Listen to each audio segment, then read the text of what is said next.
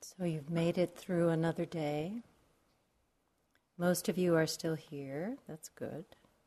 We've managed to keep you here. That is the good news. I was thinking, coming over here tonight, how the weather today may be a very good reflection of your own inner experience today. I got up this morning thinking, oh, a beautiful, warmish spring day in New England. And of course, moment by moment, hour by hour, it changed, right? Just as you may be expecting to have a certain experience on your cushion, and lo and behold, the weather suddenly changes, unpredictably, uncontrollably. So sometimes it's helpful to think of our practice like weather. It's not as personal as we sometimes imagine. So last night Jack talked about the purpose of our practice, this development of wisdom and compassion. Tonight I'd like to talk a little more about what's needed for this development to take place, what is actually needed in our practice for wisdom and compassion to be developed. What can we do to help that process occur? So I'd like to begin with a story about a time, 5 or 6 summers ago, when I was doing a road trip through New Mexico through northern New Mexico with a dear friend. And it was just one of those perfect summer vacations. We were just letting ourselves sort of float around without a big plan, without a big agenda, but just being delightfully surprised day to day by what occurred and the beauty of the scenery and finding rivers to swim in and picnics. It was a very carefree, happy time. And we were driving and we stopped for gas at a roadside gas station, kind of a low-key operation out there in the countryside. And we were just filling up the tank and whatnot, and I happened to see by the register there was this little box of little fortunes, take a fortune. So I gaily picked up a fortune and I opened it and read it, and it said, "A major life crisis awaits you. Don't imagine that you can't lose all your money. You can." And I'm like, oh my God. It was a very sobering kind of moment where it was a little bit of a reminder, you could say, that as happy and as gay as we were feeling in that vacation time, that we also knew in a deeper part of ourselves that it was all going to change, that this happiness, as much as we like to imagine that our happiness, when we do find it, is going to stay, that it's not going to always be there. It is going to change. And that we don't know what the future will bring. And that inevitably in every life, some kind of crisis will happen, some loss, some unexpected accident, some death, some event, some kind of crisis will occur. And it is not a personal failing that this happens, but simply the way it is for all of us. So part of our koan in this life is how to deal with that. In the face of this vulnerability that we all share to change, to aging, to loss, to death, to accident, to illness, how are we to deal with this? Right now in our culture, the search for security is very pervasive, isn't it? We now have a Department of Homeland Security. We don't even know if they're doing their job or not. but we're told they're on duty. We're being sold insurance against every possible kind of event, identity theft insurance. Well, what will that do for you? We're never sure. We have suicide bombers, we have terrorists supposedly coming across our borders, and along with many, very desperate, good-hearted people. How are we to tell the difference? We have a possible pandemic on the horizon. Bird flu is coming our way. How are we to deal with all of this? And what the response is often an increase in our sense of fragility and vulnerability. More efforts to protect ourselves, more aggression, more rationale for more defense spending, more violence, more walls. We'll build a wall along the southern border. We're not building a wall along the northern border. I don't know why that is. But walls are being built, just as they were in China. The Chinese built the Great Wall, and I have been to the wall. It is a great wall. And and of course, it had limited effectiveness against the Mongol hordes. As soon as airplanes were invented, that was kind of, it. But we do try to meet our sense of insecurity through all these measures. For the Buddha himself, before he was the Buddha, as Prince Siddhartha, it was what are called the three heavenly messengers, which brought to his attention this vulnerability and fragility that was part of his life, and he didn't know it. The three heavenly messengers, what were they? Old age, illness, and death. And it was the sight of these and the understanding that this was in some way his fate as well that provoked him to leave his home and go on a search. And so he did. And he found what he was looking for. He found a resolution to his own sense of vulnerability and fragility, to the inevitable changes that we face as human beings. And he taught what he found. And he has helped many people also find that sense of a protection that is not dependent on outer conditions. And we must each find this resolution for ourselves. Nobody else can do it for us. No teaching or teacher can do it for us. We must find this resolution for ourselves. A woman I know who is a nurse in San Francisco, she's also a student of Dharma, and so she was writing about what she sees in her own practice as a nurse in some of her patients when they are faced with illness or with aging and loss of capability. She says, in my work as a nurse, I notice people sometimes view following a healthy lifestyle as a lucky charm. I'm going to eat right, I'll do yoga, I'll take my supplements, and nothing bad will ever happen to me. When we hear someone has died, we may try to distance ourselves from our own inevitable demise by reflecting on aspects of our lifestyle that keep us safe. We may think, well, she smoked, so that's why she got lung cancer. I don't smoke, so I won't get lung cancer. I'm safe from that one. We are trying to control things in our lives. We are upset when life does not bend to our control. That is the ordinary human experience. We say to ourselves, I will do the research, I will do everything right, and it will work. And if it doesn't, I will sue.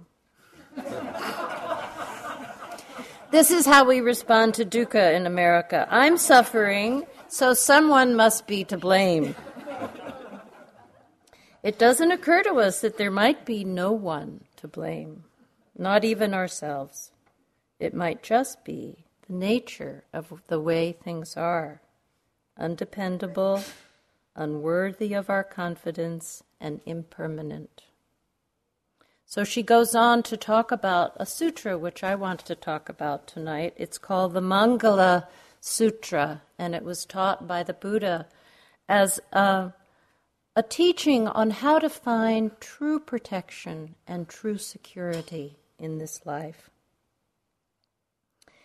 In the days when he was teaching, Mangala is the word for a protective amulet, much like what we would think of as like a rabbit's foot or a St. Christopher medal or something that we would wear that would give us a sense of protection. So this was his offering of a protection that we can learn and abide in. So he said in the Mangala Sutta, this is where true protection is found. It is in the cultivation of three qualities of mind and heart.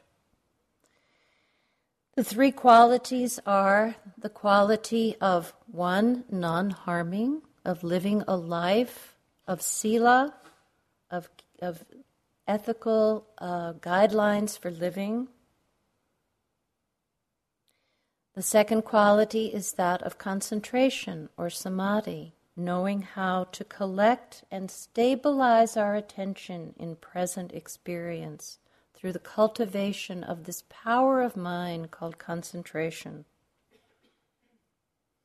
And the third quality he taught was insight or punya, wisdom, insight, the cultivation of liberating insight, seeing deeply into the truth of our experience, thereby freeing the heart.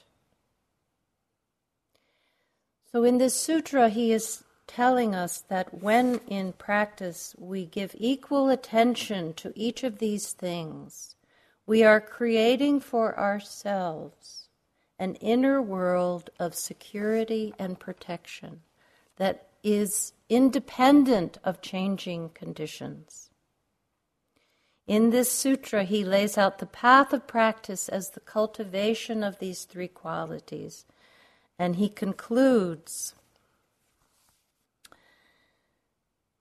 they who live by following this path know victory wherever they go, and every place for them is safe.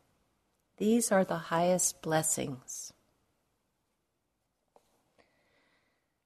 Living a life with an ethical foundation, with the foundation of non-harming in our actions, in our behavior, in our thoughts, this is a blessing and a protection. Knowing how to cultivate calmness of being and happiness of mind through concentration is a blessing and a protection. Seeing deeply into the truth of our experience, liberating the heart, is the practice of insight. It too is a blessing and a great protection. So this is what I want to explore with you tonight. I recently bought a home in the high desert of Arizona. And for the first time in my life, I have a garden. Mostly a garden because I have planted a garden. I've become very interested in the last few years in trees.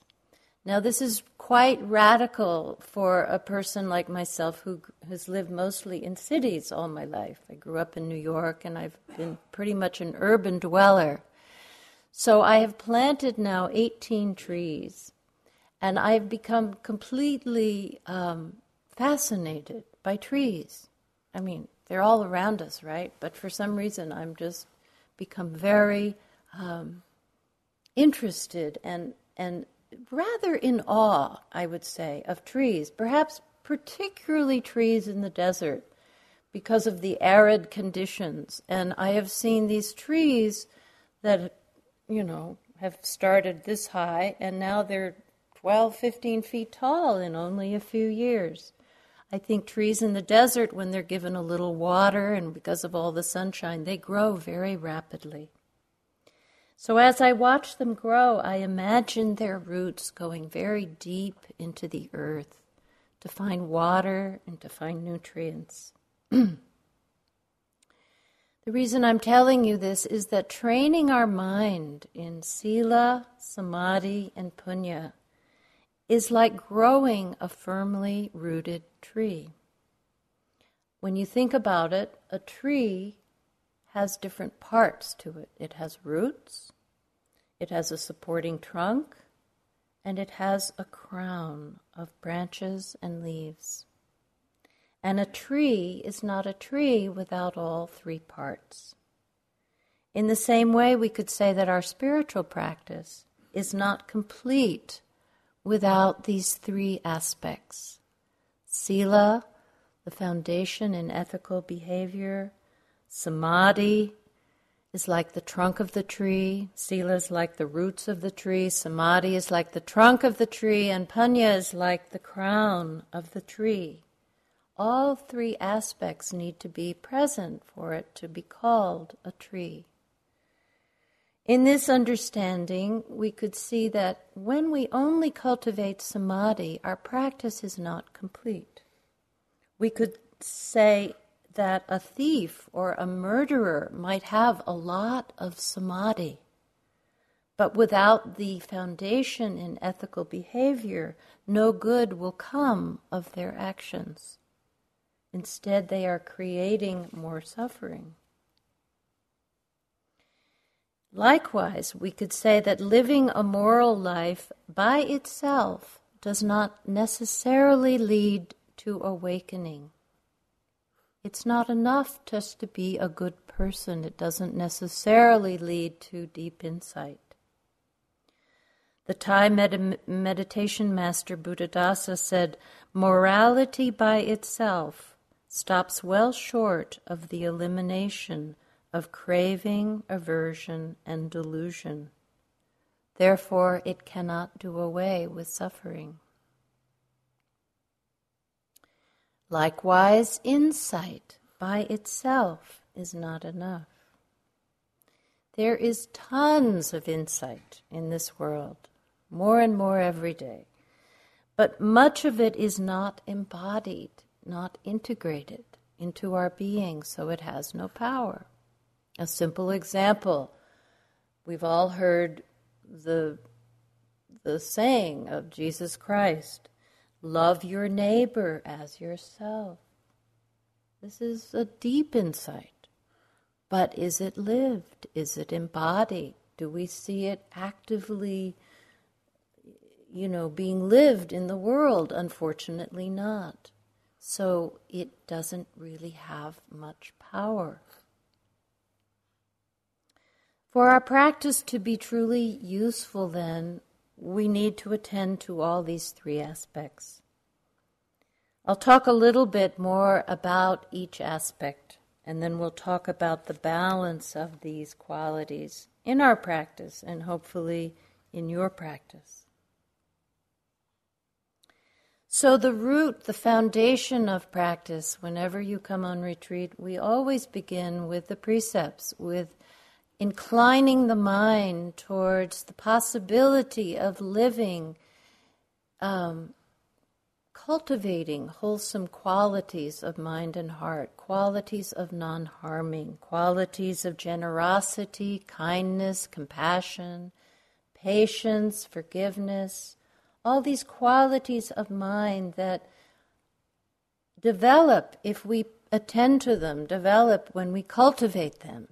So we do metta practice. We talk about the ethical foundations. This is an essential foundation of our practice. It is good for people that we are in relationship to, obviously, It is good for the world around us when we are acting with kindness and care and patience and tolerance. And it is also good for our own well-being. It helps us very much progress in our practice. There's a story from the Jataka tales, which are said to be stories about the Buddha in previous lives. And Sharon Salzberg tells one of these stories in her book on loving kindness. And this is a story about a king who one day offered half of his kingdom and the hand of his daughter in marriage to any man who could steal something without anyone at all finding out about it. The announcement was proclaimed throughout the land, and many young men started showing up with various items. Somebody would come up and say, "I have a ruby necklace that I stole, and nobody knows about it."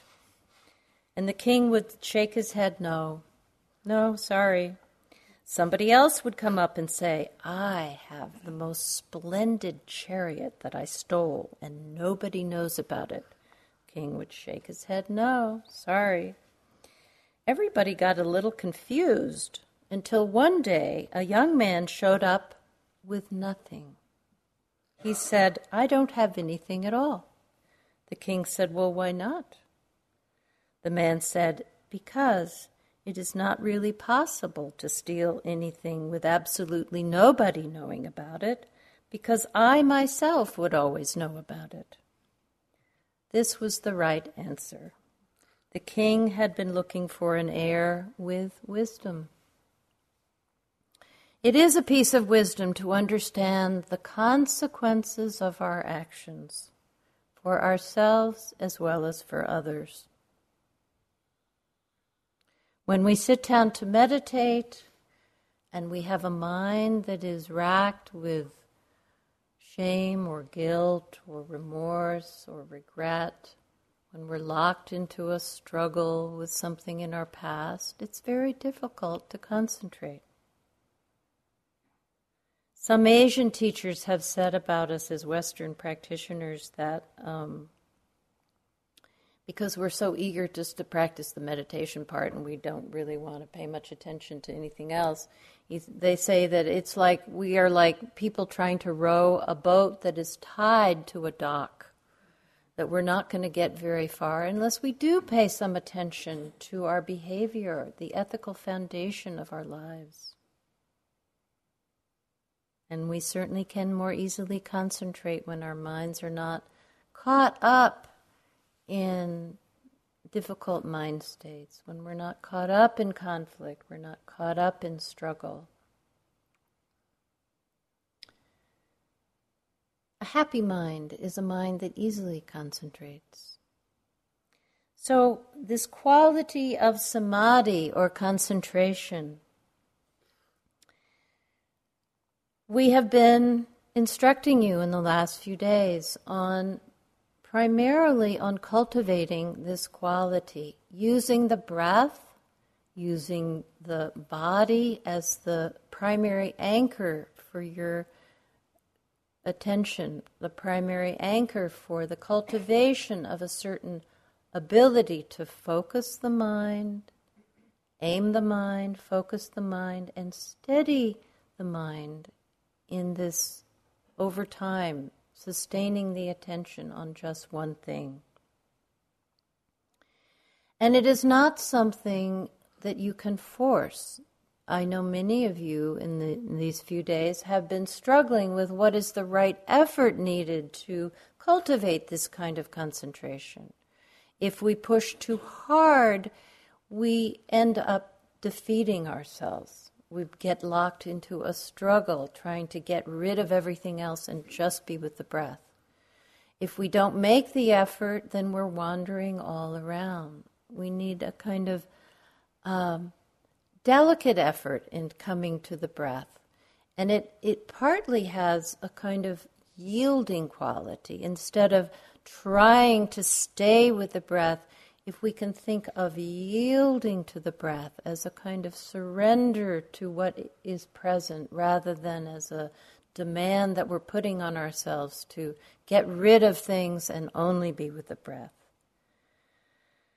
It helps when we have this understanding of this as a skillful means, that we can incline our mind to yield to the breath, to yield to the steps in our walking meditation, to yield to whatever is occurring in the body.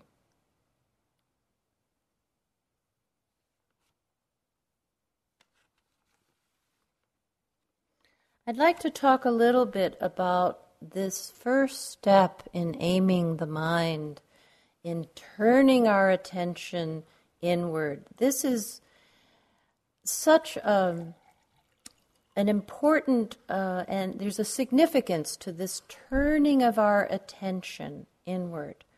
We come on retreat and we have been so busy in our lives, engaged very much with the external world, and suddenly we're sitting on a pillow and we're asked to turn our attention inward. The psychologist C.G. Jung said, "Who looks outside dreams, who looks inside awakens." And when we look inside, we do not realize the significance of this turning of our attention towards our experience. But it is the beginning of the journey of awakening. Awakening cannot happen without this willingness to turn our attention inward. We're learning in that movement something very important, and that is that we can begin to relate to our experience rather than react from our experience. We can begin to relate to our pain, to our fear, to our confusion, to whatever is arising inside of us. We can make it an object of our attention. And this is a significant understanding to have in meditation, because most of the time in our lives, we're completely lost in our experience and we're just reacting from that. We are identified with our experience and reacting from it rather than relating to it. When we begin to relate to our experience, we are beginning to cultivate a relationship of greater freedom, greater choice. But it can be quite disorienting at first to make that shift in our attention. It is a radical reorientation of our attention inward. And we may feel kind of lost. The writer André Gide wrote, "One doesn't discover new lands without consenting to lose sight of shore for a very long time." And that's kind of like it is on a meditation retreat. We are losing sight of our usual habits. What are our usual habits? Trying to manipulate, manage, control, get away from this, get more of that. We are losing sight of those habits, and it can be quite disorienting at first. But if we are willing to go on this journey, if we are wanting this journey, it takes reorienting ourselves. And over time we learn that we have another capacity to call on, and that is called the capacity to concentrate, to bring this quality of directing our attention to an object of experience and sustaining our attention on that experience over time. And that is the beginning of cultivating this quality. It's a power of mind which lets us actually learn how to be present with our experience, learn how to be more free in relationship to our experience, learn the nature of this mind and this body.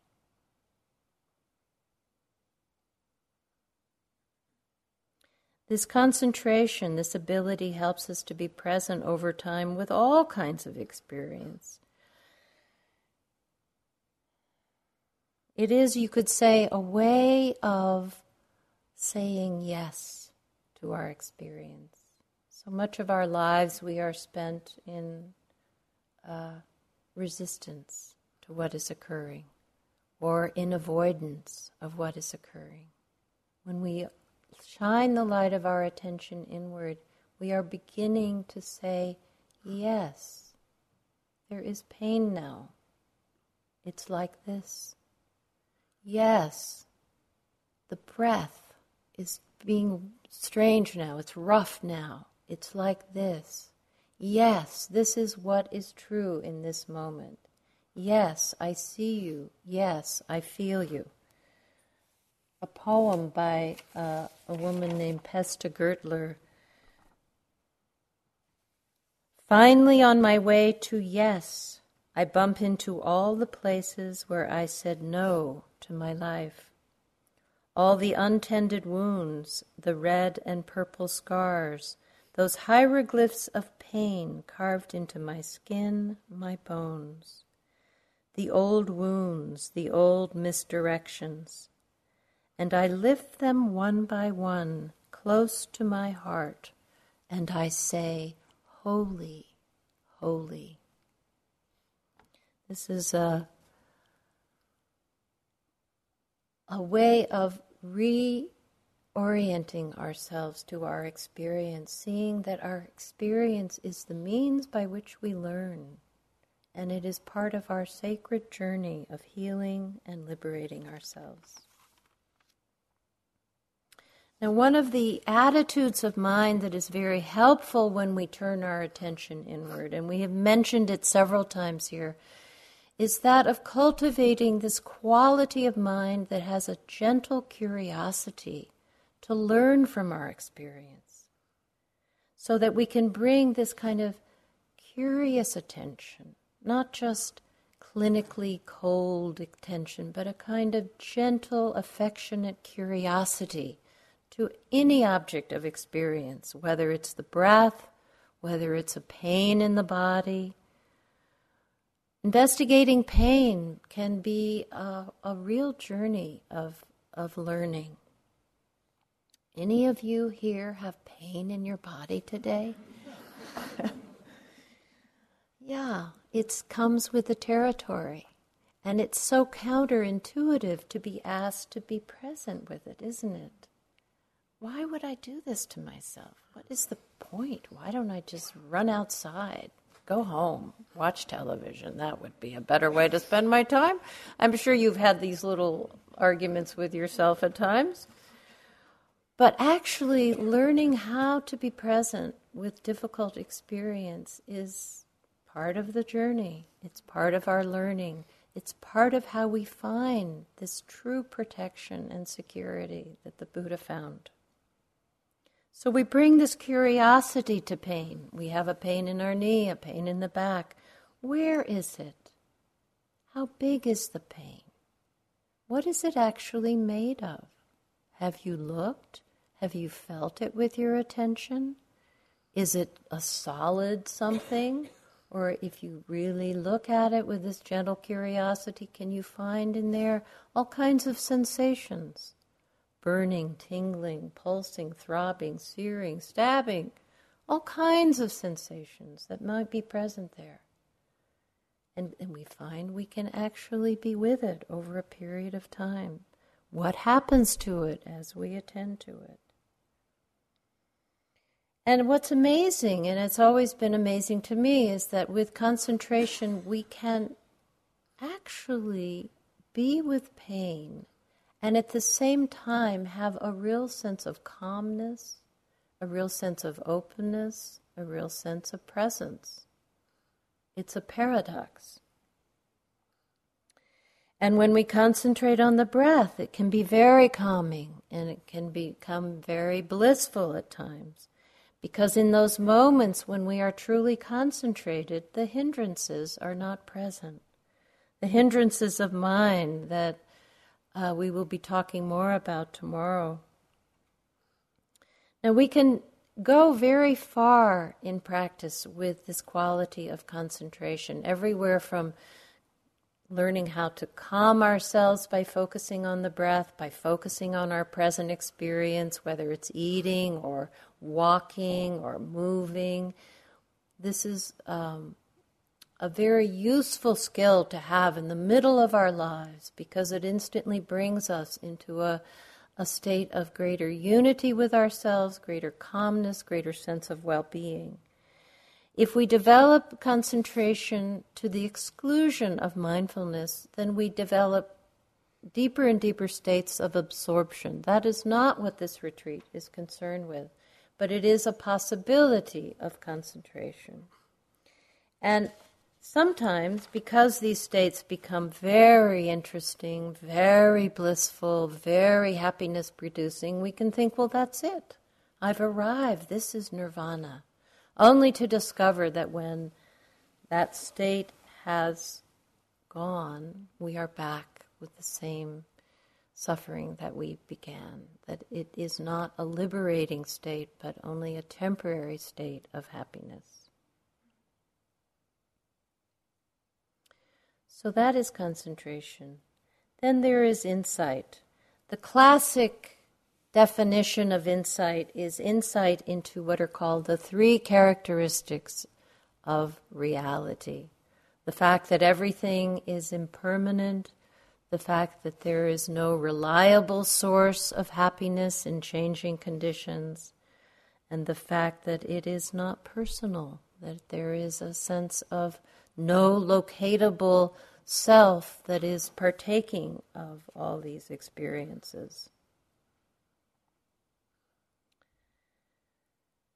But there are many kinds of insights, and when we sit down to meditate, there are many useful insights that come that are not necessarily only the three characteristics. We have insights of a psychological nature, we have insights into our life situations, we have insights into the meditation practice, we have insights into how our mind is operating.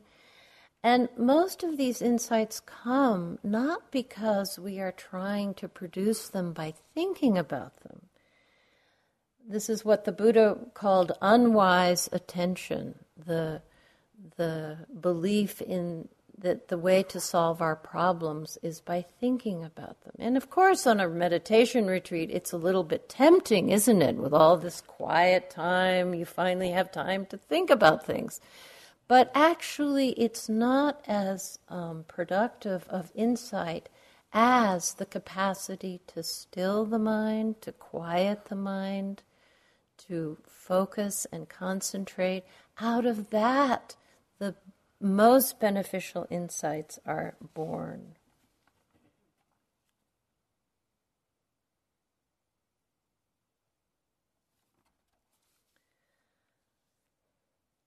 With the cultivation of these qualities over time, it makes it possible for us to see more deeply underneath the surface of our experience. So we begin to see the changing nature of all experience. We begin to understand what the emptiness of self means.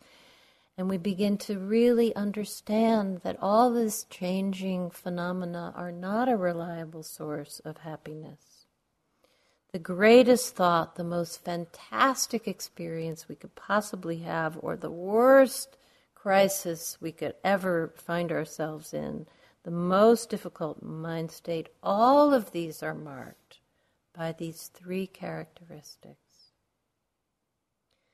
So over time and through practice, these insights become a living reality, not just ideas in our head, but a living knowing. We know them to be a description of all things, all that arises in our mind and body, all that arises in the external world. And this is a significant moment in practice when we have this insight into the three characteristics.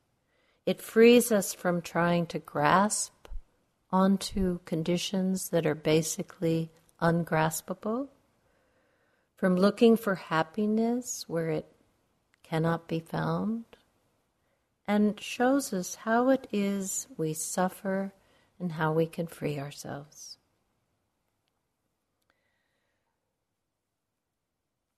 So, now I'd like to talk a little bit about the importance of the balance of these qualities.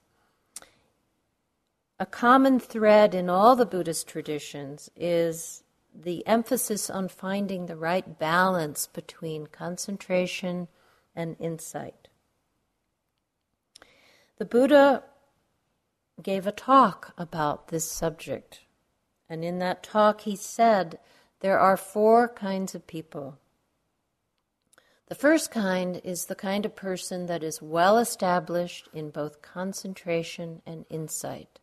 They're nicely balanced. And his advice to that person was to continue their practice, because obviously it was working well for them. The second kind of person is that person who is well established in concentration, but has no insight.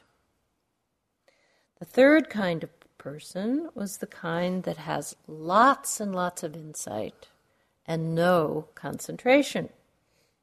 And finally, the fourth kind that has neither concentration nor insight. Of course, most of us imagine that's probably us.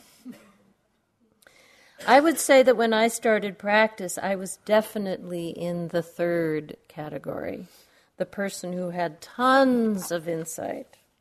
I mean, I thought practice was just the most intensely interesting thing I had ever come upon, that I could just sit there and have insights, one after the other after the other. I was never bored when I started this practice. But what was sorely missing was a certain ability to focus, to concentrate. There was very little calmness of being.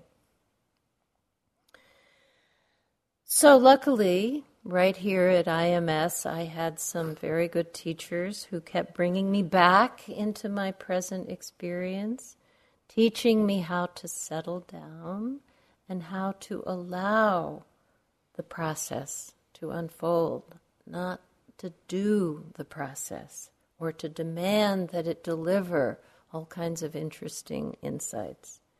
So that over time in my process, all the drama settled down and a certain level of calmness did develop. And with calmness, I could relax. And I could begin to actually see the changing nature of moment-to-moment experience. And over time, I came to very much trust in this process of practice. The process of meditation, I discovered, has a timing of its own. It has an intelligence of its own. And when we can yield to its timing, its intelligence, it does us rather than we doing it.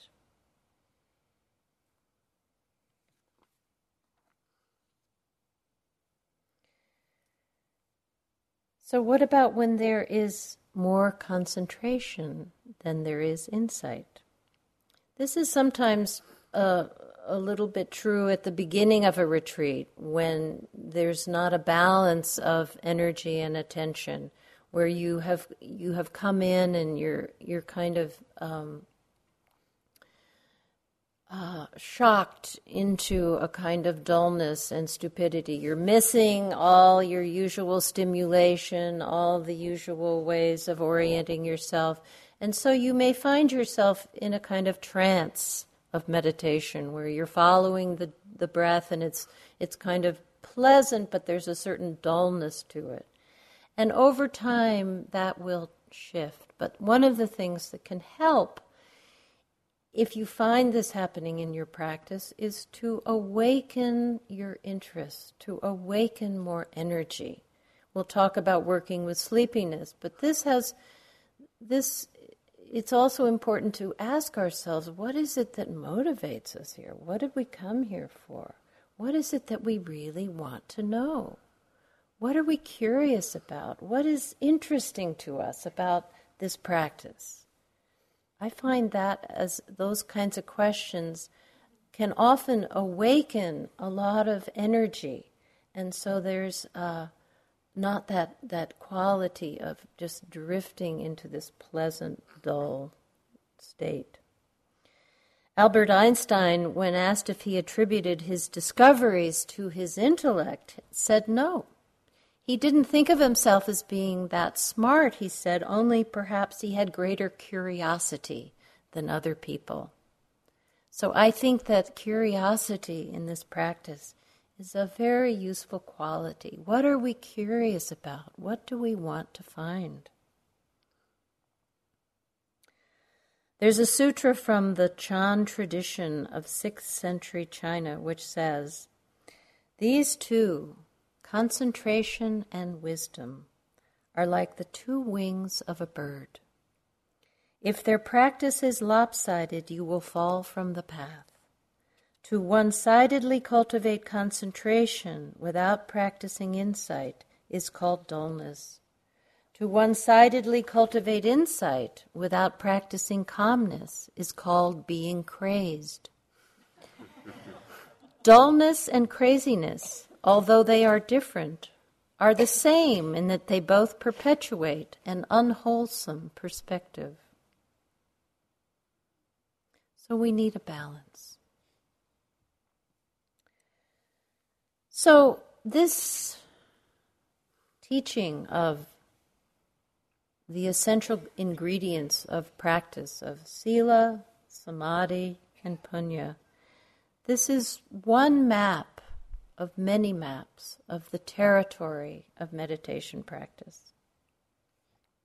I think it's a useful map. It's simple, not too much to remember. It's not a very long list. There's only 3 things on it.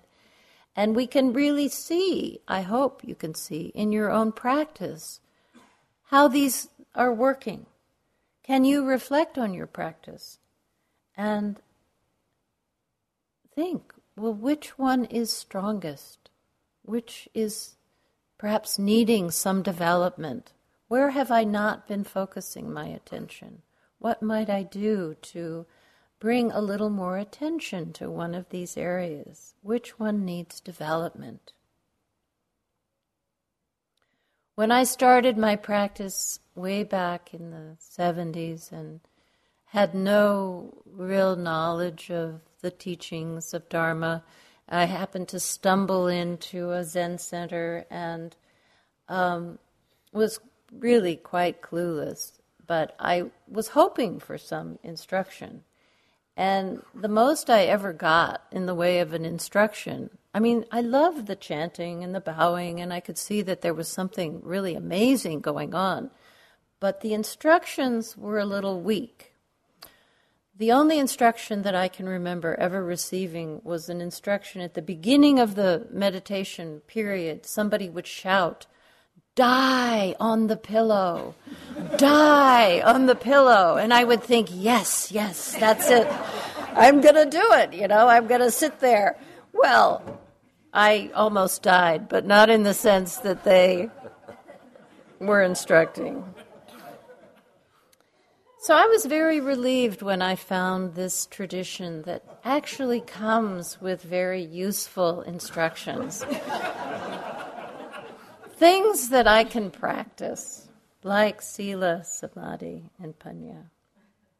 They are not theoretical, but very practical things that we can practice. So if you look at these, you can always have a way of asking yourself, is my practice complete? Is my practice on track? So I offer them to you in that spirit. And I will close with these words of the Buddha. Concentration suffused with ethical conduct is very fruitful. Wisdom suffused with concentration is very fruitful. The mind suffused with wisdom is liberated. So I will stop there for tonight. Thank you for your attention.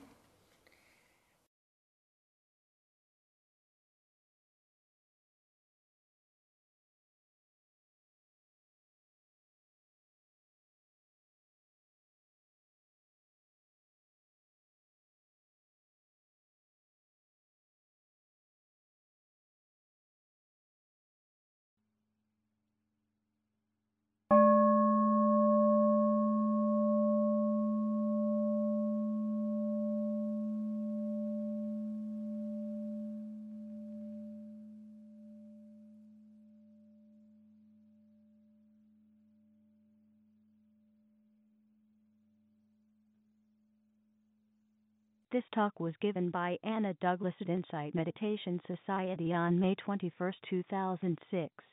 It is an offering of the Dharma. Thank you for listening. To learn how you can support the teachers and Dharma Seed, please visit dharmaseed.org/donate.